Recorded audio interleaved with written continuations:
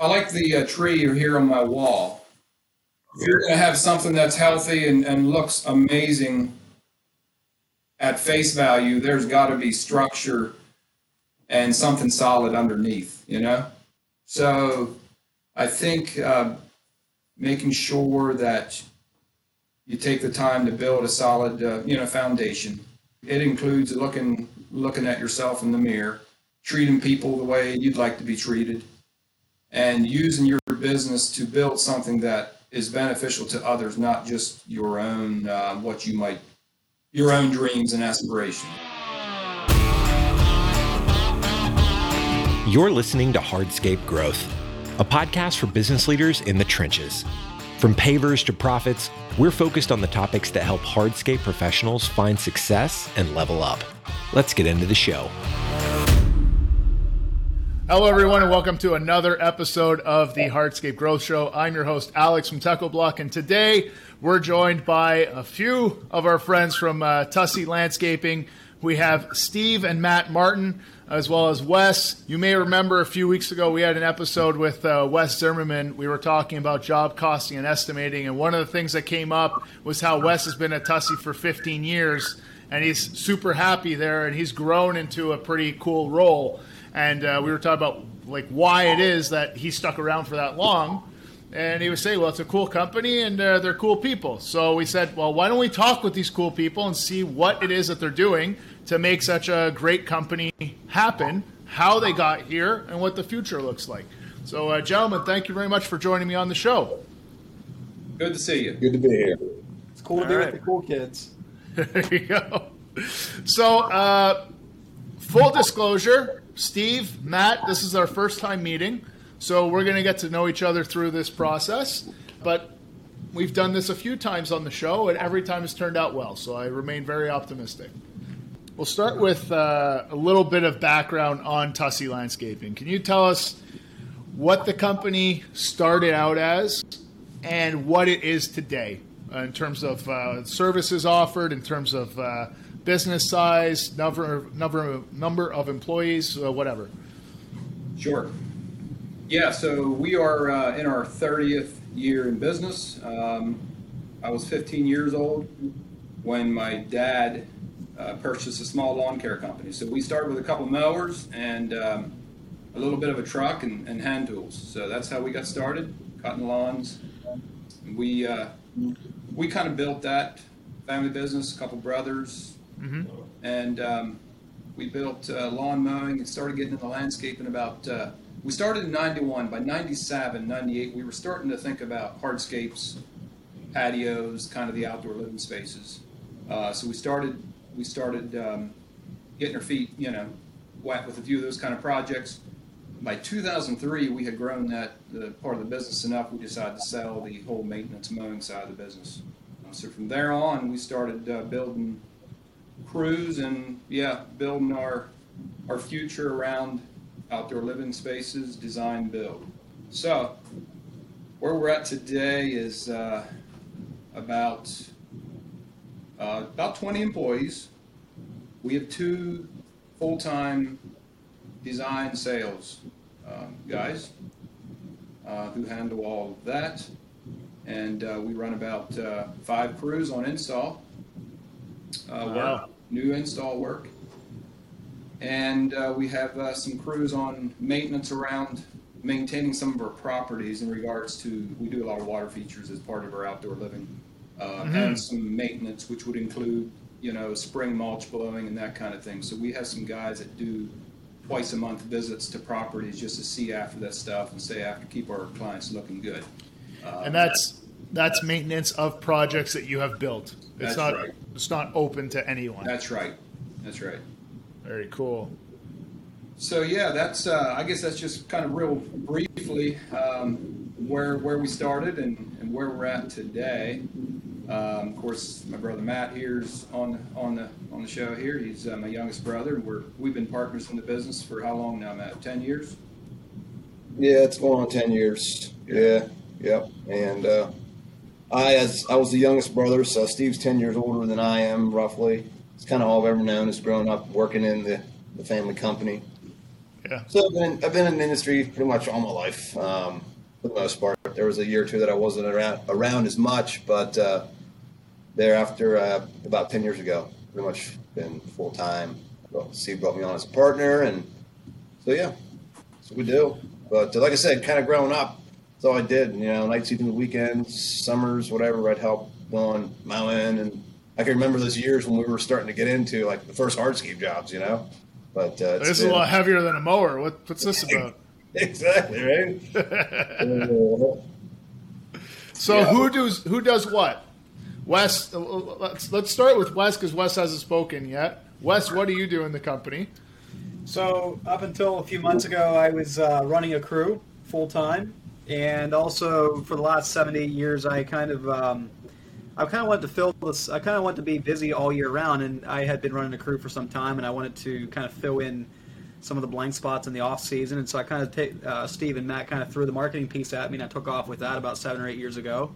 And so it kind of grew into a role where I was responsible for all of the marketing activities of the company, as well as running a crew full time. And marketing kind of translates into all the content creation as well, all the photos, videos, articles, that kind of thing. And you guys do a great job with that stuff. It's super fun videos, super engaging stuff. We're going to talk about that too. Honestly, like just with what you guys have said, I have a whole show mapped out already, so we're all set. All right, Matt, what do you take care of?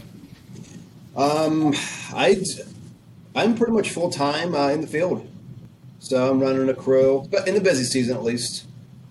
Off season, I kind of do whatever needs done there, ready the business. But for the install season, yeah, I'm pretty much in the field full time for the most part, and usually I'm kind of me. There's two crews that kind of take on the bigger projects, and I'm one of those. So that's what I do, and whatever else needs done as far as the business side of things. It's always little stuff here and there.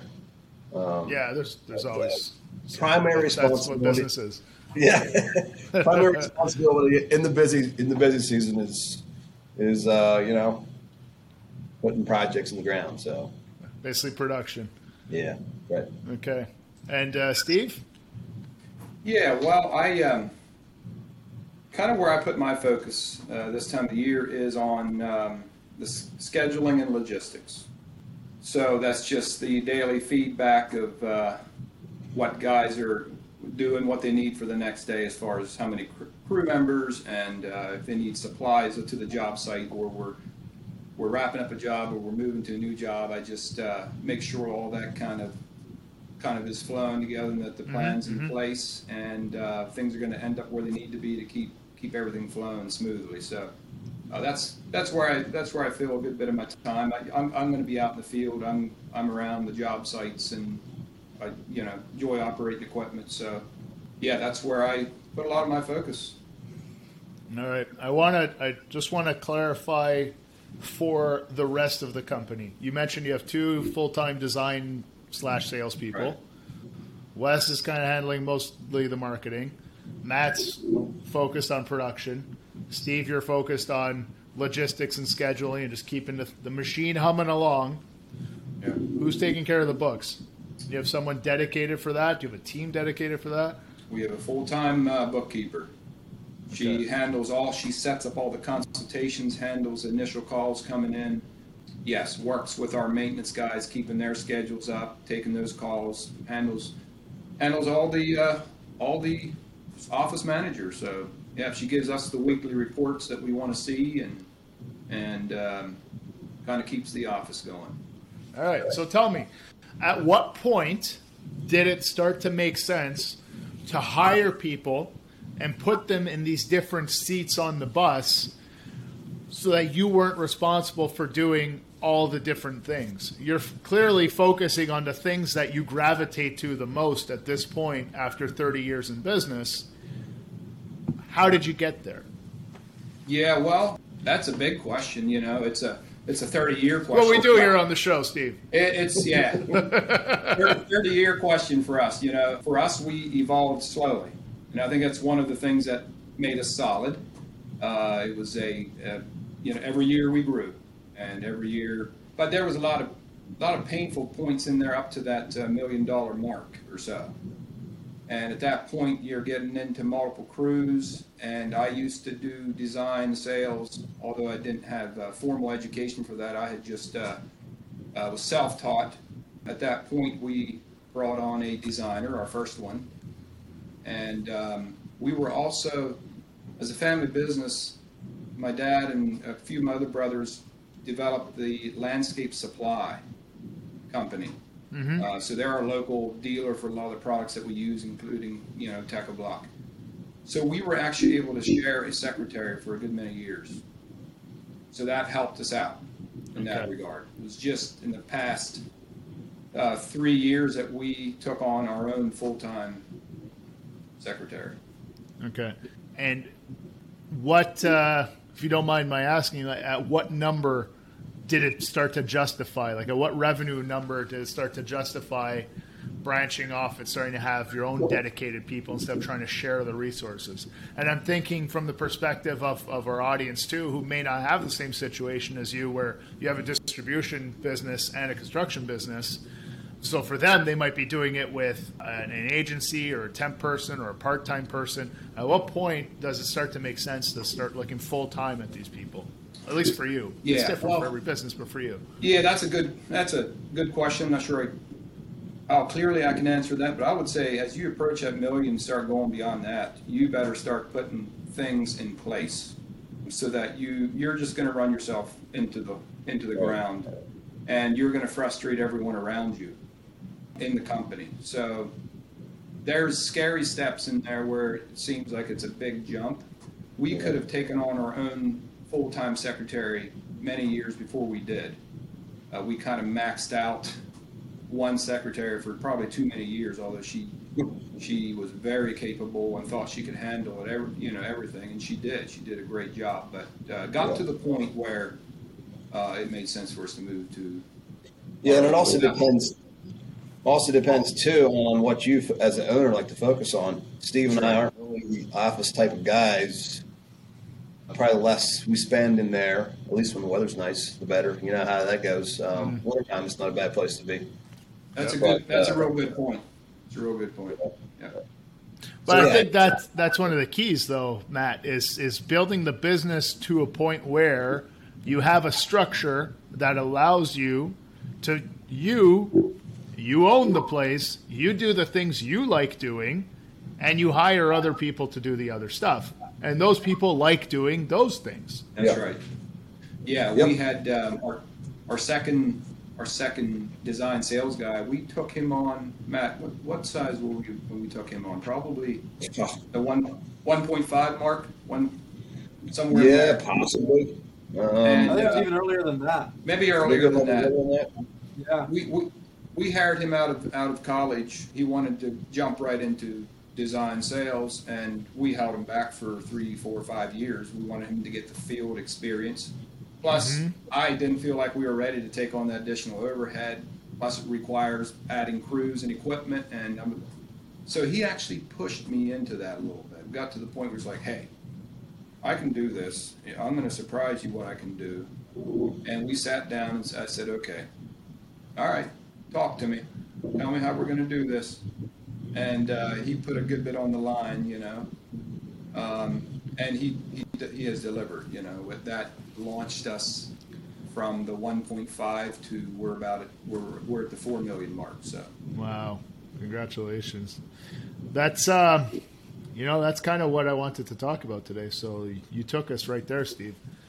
What is it about your mindset as a company, the culture as a company, that you have people that will start in a role and push themselves into a new role, creating new roles, creating new needs for the business, creating new opportunities for the business? How do you wrap your head around that where your team is telling you what to do? Yeah, well, I'll try to answer that. You're doing a good job so far. Well, I think I like the tree here on my wall. Okay. You're going to have something that's healthy and looks amazing at face value. There's got to be structure and something solid underneath, So I think making sure that you take the time to build a solid, foundation. It includes looking at yourself in the mirror, treating people the way you'd like to be treated, and using your business to build something that is beneficial to others, not just your own your own dreams and aspirations. All right. So I think sharing our vision, we've had an open book company. So with all of our main people and anyone who has interest, we bring them along with the numbers and the budgets and how we're going to make things work.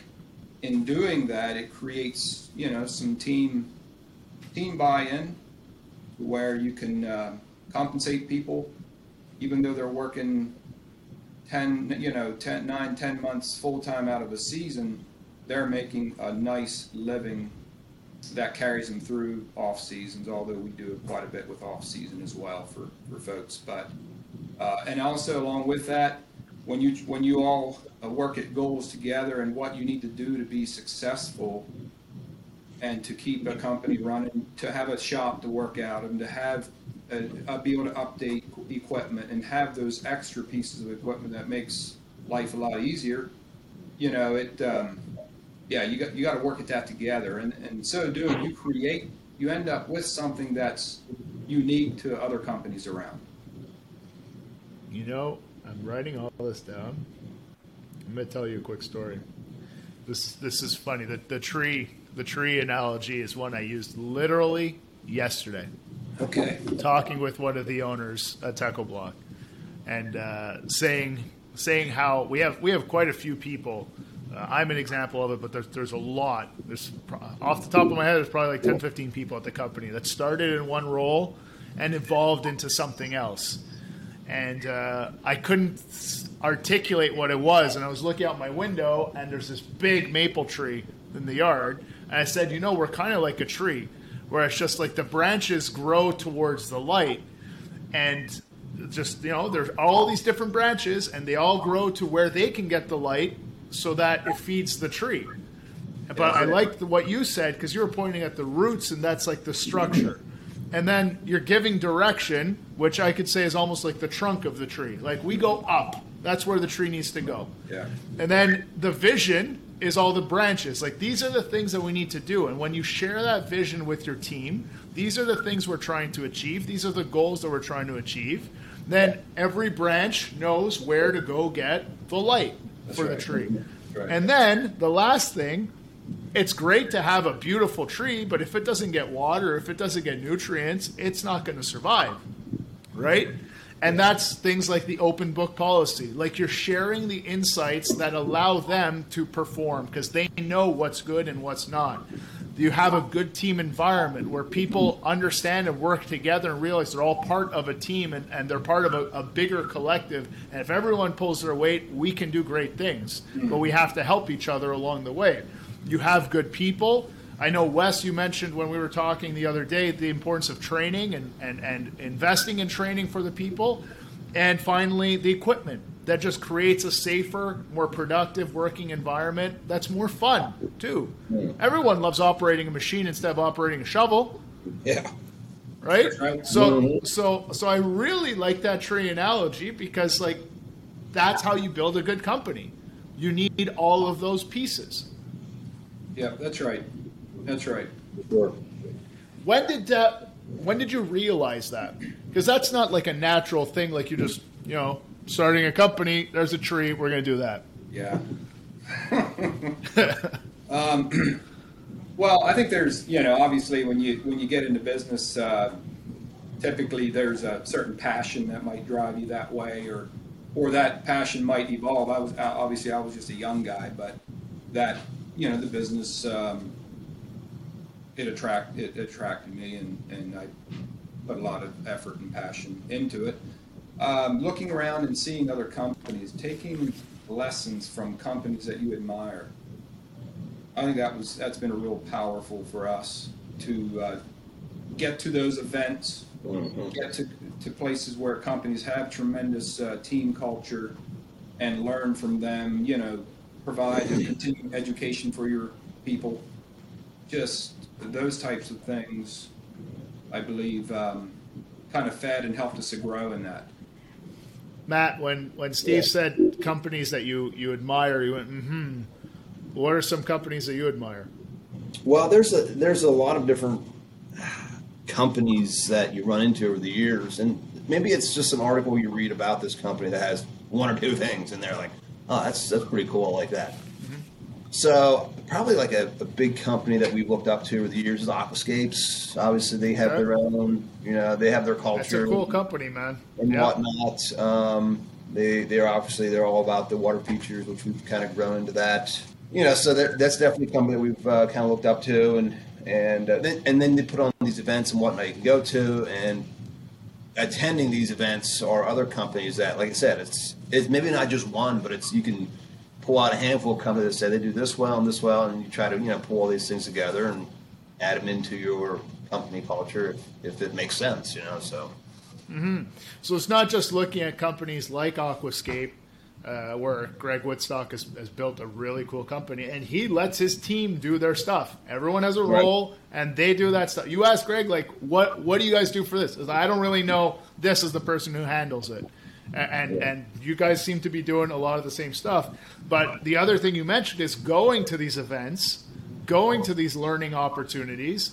You're taking that opportunity as not only one to learn, but to network with other people who operate in your space and see what they're doing and take the good and stuff that they're not doing well. I guess you don't copy, but stuff that you do like, you take it and you try it out and you adapt it over time, and that's it. We've learned a couple things from Pay Repeat, but not really a lot. Good trying to defend himself. We do like going to those Technoblock Showcase events for sure, and I don't know if you guys are planning on doing that again. I know this Hardscaper thing kind of cropped up. Bring them back. They're coming back. Well, we'd always like to sit in the front row. You're hearing it first here on the Hardscape Growth Show. They're coming back. Awesome. We always like to heckle Pay Repeat up front there, But seriously, those types of events where you can go, even as a group, and learn stuff, and or even trade shows, you can go look at all kinds of whatnot. Just kind of keeping your eyes open within the industry for good ideas is always a good thing. So now, Wes, I know you've come to our contractor showcases before. Yeah. And you're an employee at Tussey. So, Steve, Matt, Wes, whoever wants to answer, how important is it for as many members of your team as possible to participate in these opportunities too, and not just be the boss who goes for the training, who goes for the event, who goes to the trade show, whatever? I think it's really important. I mean, Steve, you probably want to weigh in on this, but to me, that shows it does a couple things. It gives a time for where the whole company can kind of build camaraderie and culture around hey, we're going to go do this fun event all together. And it also is this spirit of inclusion, we're all on the same team here. We're all going to go learn. And maybe there's a brand new guy that what's he going to gain from this show? And you might have a hard time articulating that. But just knowing that the management or the leadership of the company is hey, I want you to have room to grow, or we're going to bring you along. That means a lot. Says the guy who's been there for 15 years. So yeah, for sure. I would hate. To me, to just go as an owner to those type of events, and the amount of things that can be learned, and the amount of inspiration that can be gotten, for me to try to relay that to guys who are back, pounding it out in the field. Yeah, it's a big investment. I know we try to send as many guys as we can, and sometimes there's a couple events throughout a year. We'll send a group to one and a different group to another one, and those kinds of things. Try to give everyone opportunity. But for example, going to Aquascapes for 3-4 days for some of those events that have helped us tremendously with our exposure to improving ourselves. It's a big cost. Mm-hmm. Not only the time off and what it costs to go to the event, but the work, the production that you lost. And you kind of hate to add it up in your mind, but at the end of the day, it's been worth it. And I think it's an investment.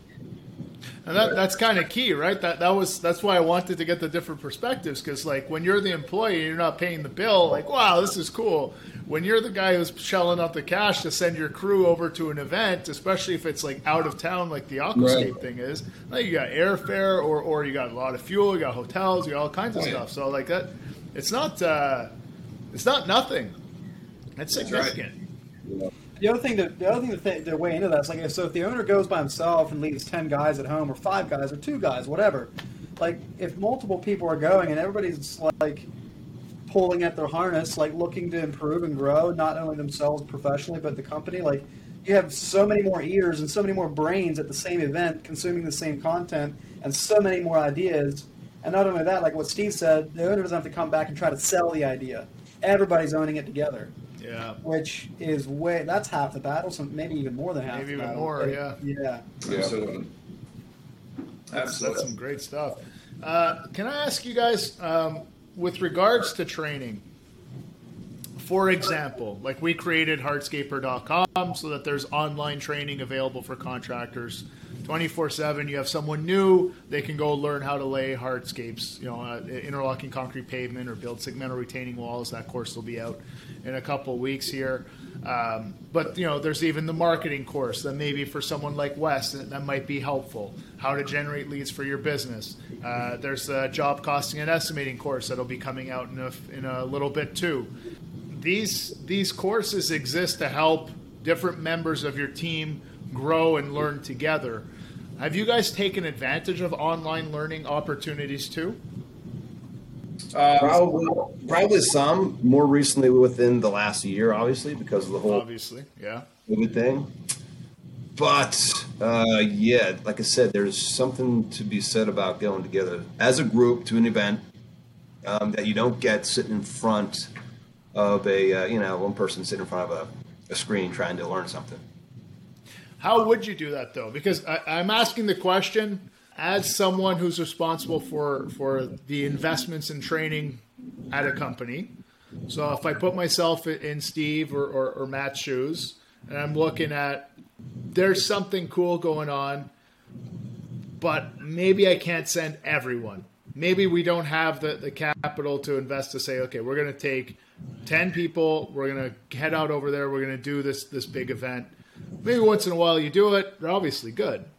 But do you see an opportunity, or how would you approach it if you had to also do it online? Like, would you have, like, I'm just asking, like, as to still have the team bonding, to still have the camaraderie, to still get the most out of it as a group. Do you have any ideas on how you could approach that?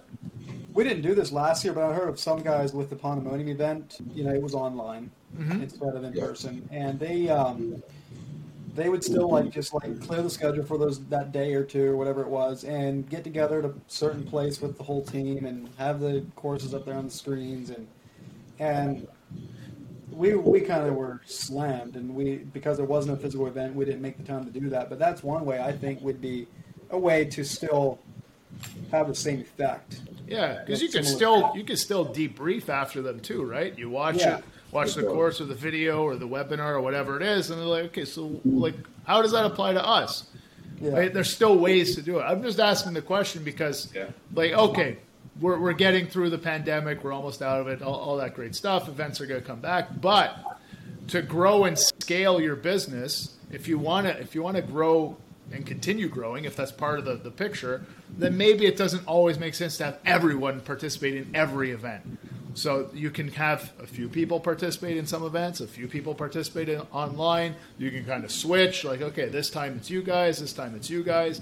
I'm just asking because depending on the business, the size of your business, the revenues you have, how you invest in training, how much you have allocated to investing in training, it's nice to know there are options and there are different ways to get the same effects that you guys have been able to exploit from all going to events together. You can also do that online. Yeah, I think it's something we have. That's a good thing to have. Go ahead, Steve. It's kind of a new thing, and I'm I tend to be more of a hands-on kind of a guy, But I think there's value in it, and it's a matter of maybe adjusting the focus a little bit. We can to utilize some of these things. Yeah, I mean It's just exactly. It's how do you use the tools? That's right. And when you're comfortable with a tool, it becomes your go-to tool. Right. Right. Sure.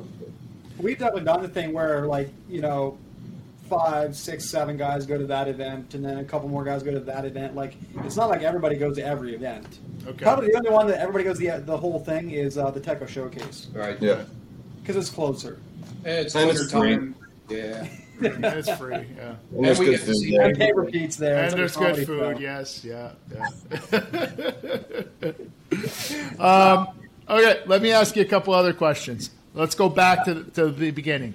97, 98, you started integrating hardscapes into the business. 2003, you went all in with hardscapes, outdoor living spaces, design build, basically sold off the lawn care side of things. Why? I think we, all kinds of guys cut grass, right?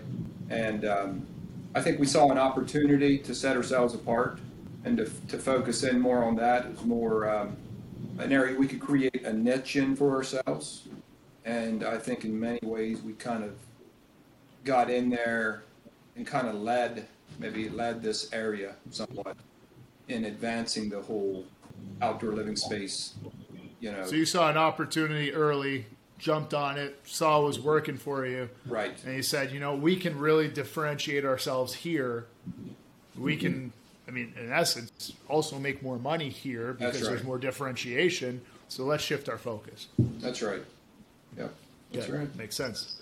20 employees, 2 full-time design and sales, 5 crews installing. How do you do that? How do you get to 5 crews and not? You both still have a full head of hair. Yeah. You want to say mine's turning white? I can't see it now. Yeah. Well, I think again, we didn't start with 5 crews.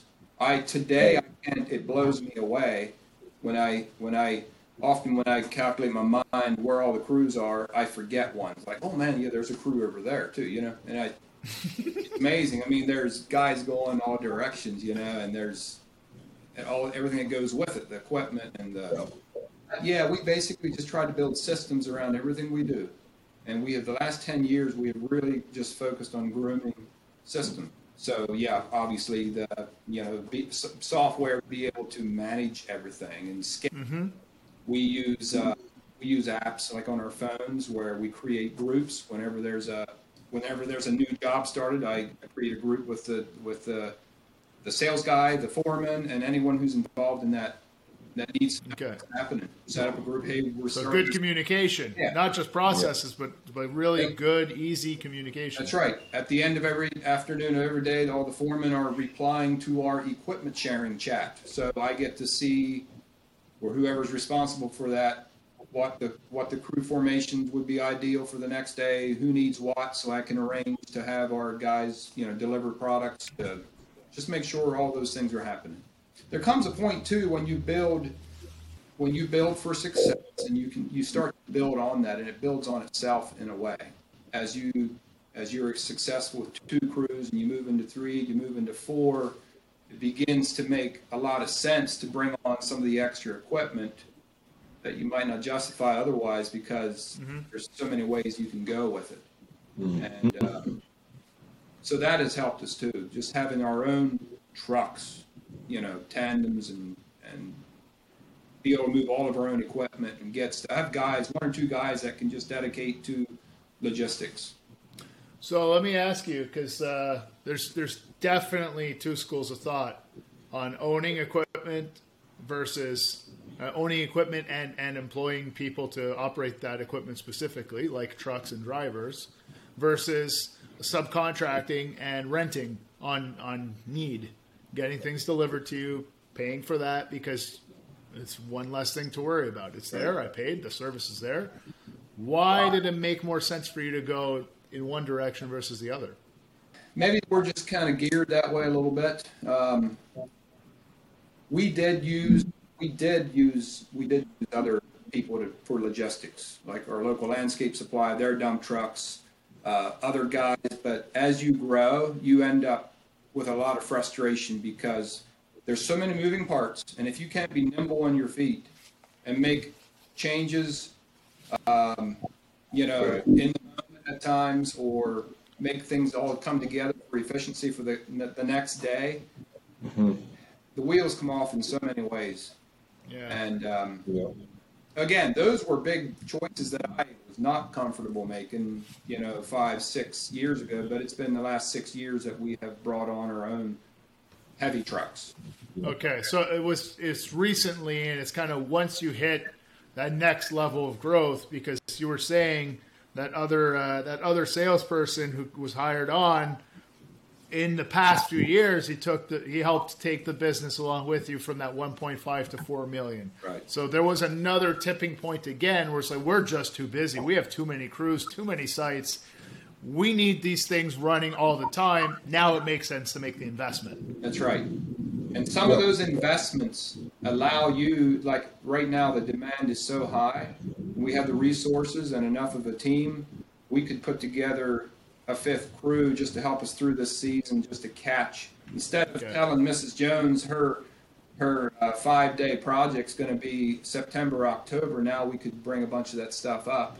We have enough infrastructure to make it happen. So it's about reaching those critical points. Sorry, Matt, were you going to say something? No, I was going to say, you were saying a little while ago about we both have, you know, a full head of hair. How do we do it? And it comes down to having good people and the right people, you know, like we've grown slowly over the years, that we're able to basically train and move up guys within the company. It's not like we started at the beginning of the year and say, oh, hey, we need a new foreman. Let's go hire 2 new foremen or whatever. And you try to bring guys into the company, and there's a lot of frustration with that. It's been a slow. No, yeah. I'd want to close the doors if I had to do that. Right. So we've been able to promote guys yeah. within the company that you can kind of bring on and teach and train. And yeah, Steve and I, we don't ever want to try this without good guys, you know, that are bringing their skills and abilities to the company. So just wanted to kind of reinforce that. The only guys that kind of came in without like starting at a laborer was like the 2 sales guys. Yeah. You know what I mean? Everybody else kind of grew up from an entry-level position. That's right. That's right. Sorry. So anyway, so, yeah, for me, went back a little bit there, Alex, on you, but Sorry? so I might have stepped back a little bit. I know we kind of talked about that. No. So. No, that's perfect. I mean, it's important to understand like how you get there. The topic of slowly growing, though, like how do you define slow? Because that's a very subjective way of defining it. Is it 5%, 10%, 20%? Is it defined by dollars? Is it defined by number of projects? How do you quantify that growth?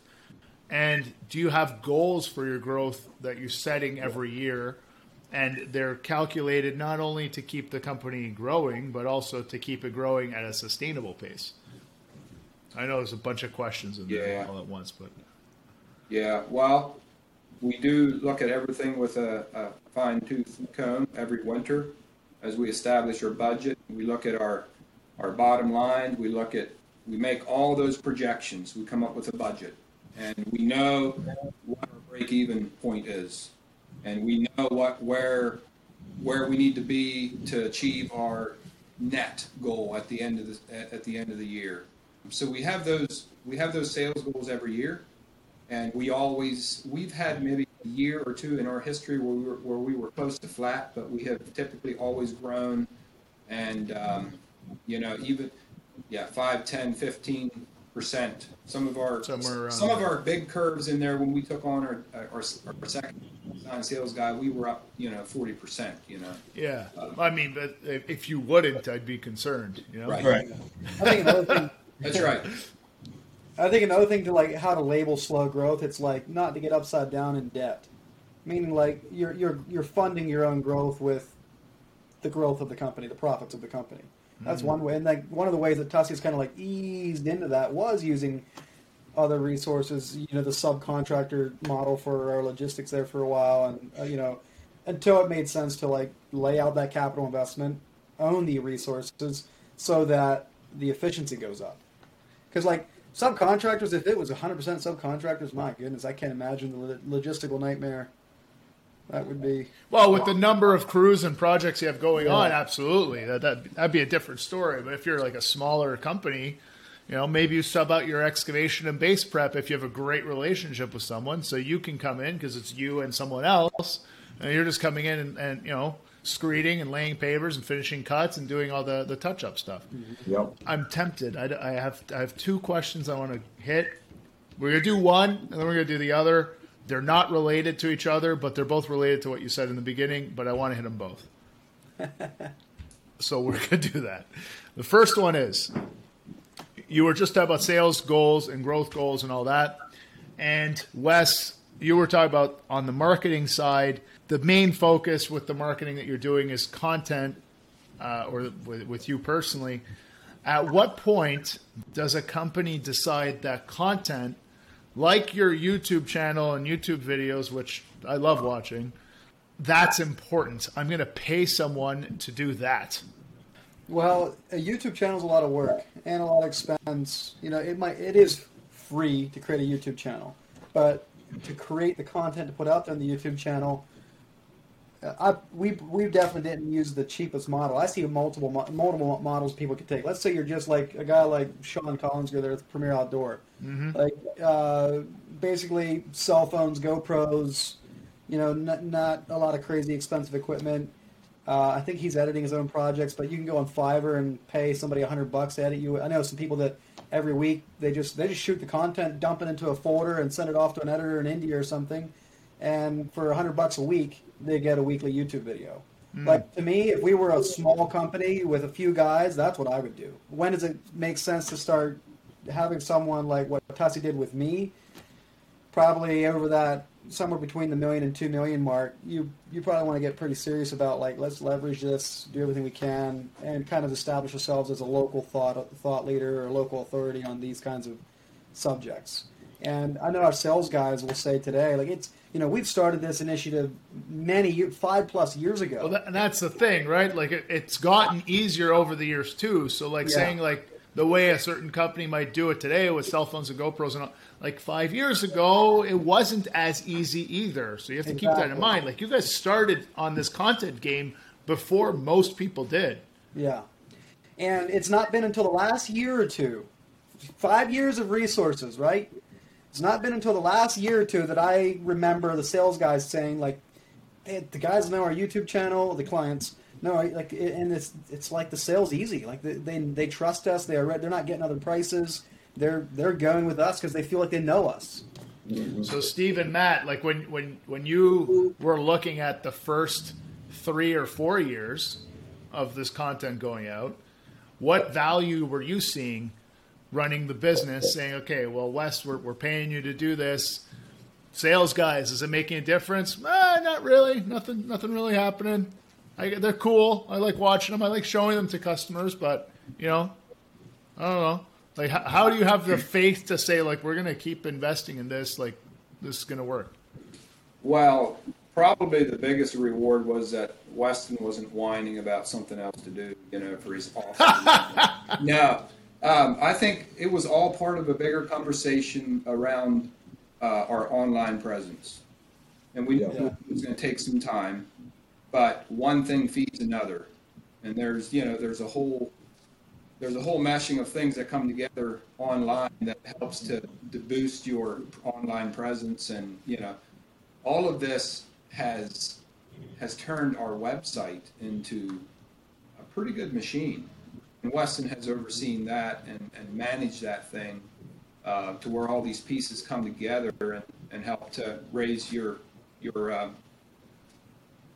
presence online. So I think it was part of that, winter by winter, as we sat down, we went through all this stuff. What can we do to improve it? And that's where, we started making those investments where, a decent portion.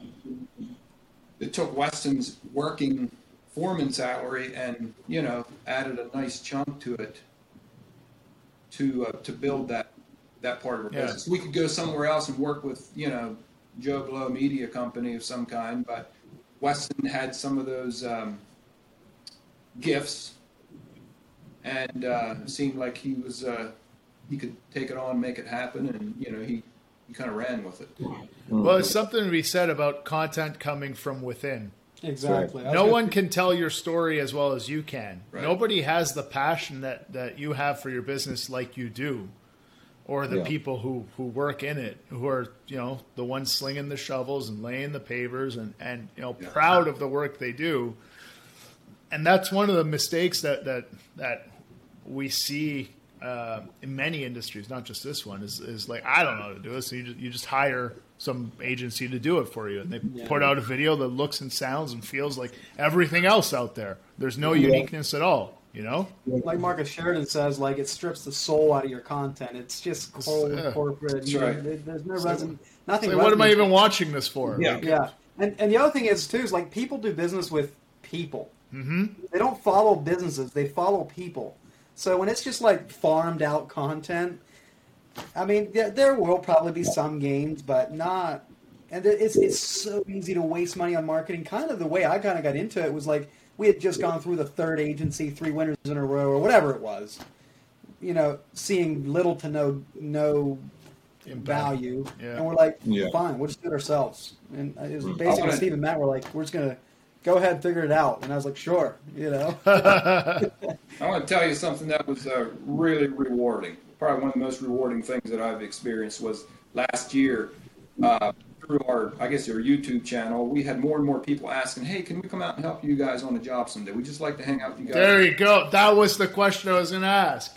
And does it help with recruitment and retention of people? Yeah, well, that's a good question. Anyhow, I'll just finish my little piece and we'll hit that.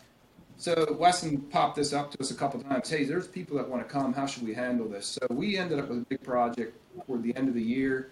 And we were like, the place had a nice conference room right on it was at a commercial location.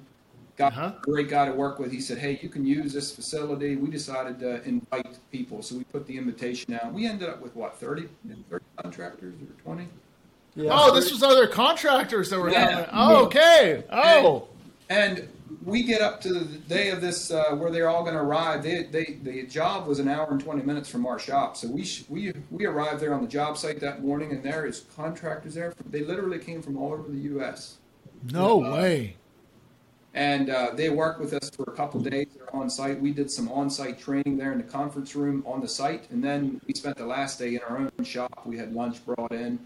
And I was just able to listen to all of our key guys talk about their role in their company, take questions, explain how we do it and what makes things tick. And I tell you what, I basically had almost nothing in putting that thing together, but it was a great time. That's awesome. I thought it was just like people on the internet wanting to come see the work, but other companies coming out. That's fantastic. Yeah. Training event. Yeah. Another thing It's too. it's one of those things that is rewarding for your own people. Absolutely. There's people out there like, hey, we want to come see you guys, this kind of thing. So that was neat. That's so cool. Yeah, and talking about this whole marketing thing, the whole thing of putting ads in the newspaper, all that stuff's print ads, spending money there. When we look at the budget every year, like, we're not going to do that anymore. We're not going to do that, After a while, it's like, where do you put the money? Well, it's not going to go to the print ads. It's going into something like social media, either online presence. And sometimes you want those immediate results. We're like, we've done this for a year. What do we have? But you also have to recognize the fact that it's something that starts slowly, and that's what Weston always that long-term vision. Slow grow, then it's just going to shoot up, So that's what you hope for. But yeah, like it's easy to start something and get excited about it and do it for a year, and you have 300 subscribers. It's like, why am I doing this? But I think your expectations need to be managed too. Like in the beginning, we started out because we wanted to kind of show our customers how we just blew up their yard. And like, you don't go from this pretty little 3D design to an amazing 5-star backyard without a lot of mess in between. Some homeowners will freak out.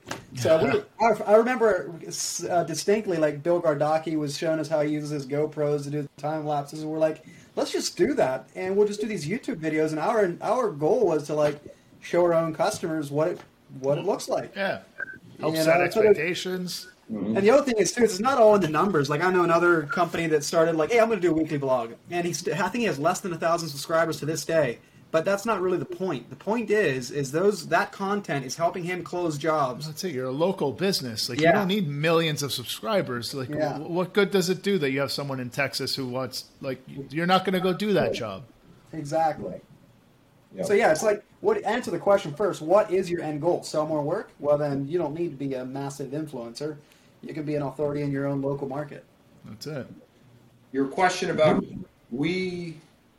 it's maybe one time that we put an ad in the local whatever paper for recruiting, but I have desire to go there. All of our guys come through word of mouth, mostly through connections of guys that are ready to work for us.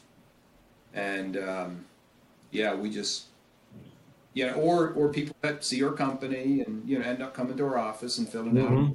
Mm-hmm. So you've built a good reputation and a good company culture and work environment where members of your own team are not shy, are not hesitant to get their friends and family to come work with them. Mm-hmm.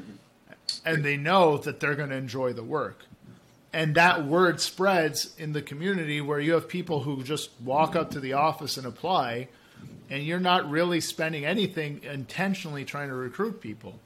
I bet things like, I wonder if you asked the question or if you guys know, but I bet things like the content you put out there probably also help, because for every homeowner that's watching and debating whether or not they should hire you for their yard, there's a kid who's in high school or about to start college or something who absolutely does not want to do that with their life, who's being told they need to go get an office job or something, and they're watching what you guys are doing, and they're like, man, that looks like a million times cooler than anything else that my parents are telling me to do or my teachers are telling me to do. And that's good stuff too. Yeah. Yeah, that's definitely happened some. It's like people, local community people are like, hey, we love your company or whatever. Are you guys hiring?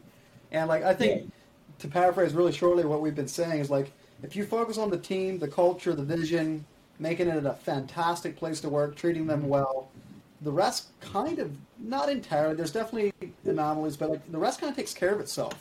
Like you're almost like a tree. That's what I was thinking. There you go. What's that? Almost like a tree. Yeah, exactly. Yep. Dig the hole, plant the tree, take care of it, just keep it lined up. That's right. You got to have and then once it gets going, it goes. And you got to have the roots for the leaves, but you need the leaves for the roots too. That's it. All right. Yep. That's right. Well, that's a good way to wrap it up, eh, guys? Absolutely. Yeah. Why not? It's been a lot of fun, really. I mean, we could go on forever and ever. I probably want to talk to you guys some more on another date, but I think this is enough for today. I think we got a lot of awesome information. Really appreciate your openness and transparency, and really, really, really fun talking with you guys today. Likewise. Thanks for having me on. Thank you. If anyone wants to reach out to you, ask questions, or I don't know, maybe set up another YouTube contractor meetup thing or something, what's the best way to reach you guys? Probably to get a hold of these guys, just message them on Instagram, message the Tussey Landscaping account on Instagram. I know we're all kind of on there. So. And what is that? At Tussey Landscaping, right? At Tussey.landscaping. Landscaping. Yeah. Okay. Yeah. Perfect. Okay. And our website's there if you want to browse that. We've done a lot of honing and tweaking of that thing around the client experience with like getting a budget from the client with the project planner. Like there's tons of stuff there that you might find interesting. So yeah, for sure. Now you guys have built a very cool business, and honestly, I'm very, very happy that you took the time to share with us today. So thank you very much. Absolutely. Thanks for having us. All right. That's it for another episode, everybody. Till next time, work hard, pave harder, and we'll see you next week. This episode is brought to you by Hardscaper.com. The Hardscaper mission is to empower industry professionals with the skills, inspiration, and confidence they need to take their businesses to new heights. Struggling with training programs for your team? Looking for helpful tips to build a better company? Subscribe today to gain access to hours of interactive, on-demand hardscape construction and business courses for free. Plus, members gain access to virtual educational events, special offers, and fantastic prizes from our partners. Visit hardscaper.com today and let us help you pave your way to greater success. You've been listening to Hardscape Growth, a podcast for business leaders in the trenches. To ensure you never miss an episode, please subscribe to the show in your favorite podcast player. If you use Apple Podcasts, we'd love for you to give us a quick rating for the show. Just tap the number of stars you think the podcast deserves. Until next time, work hard and pave harder.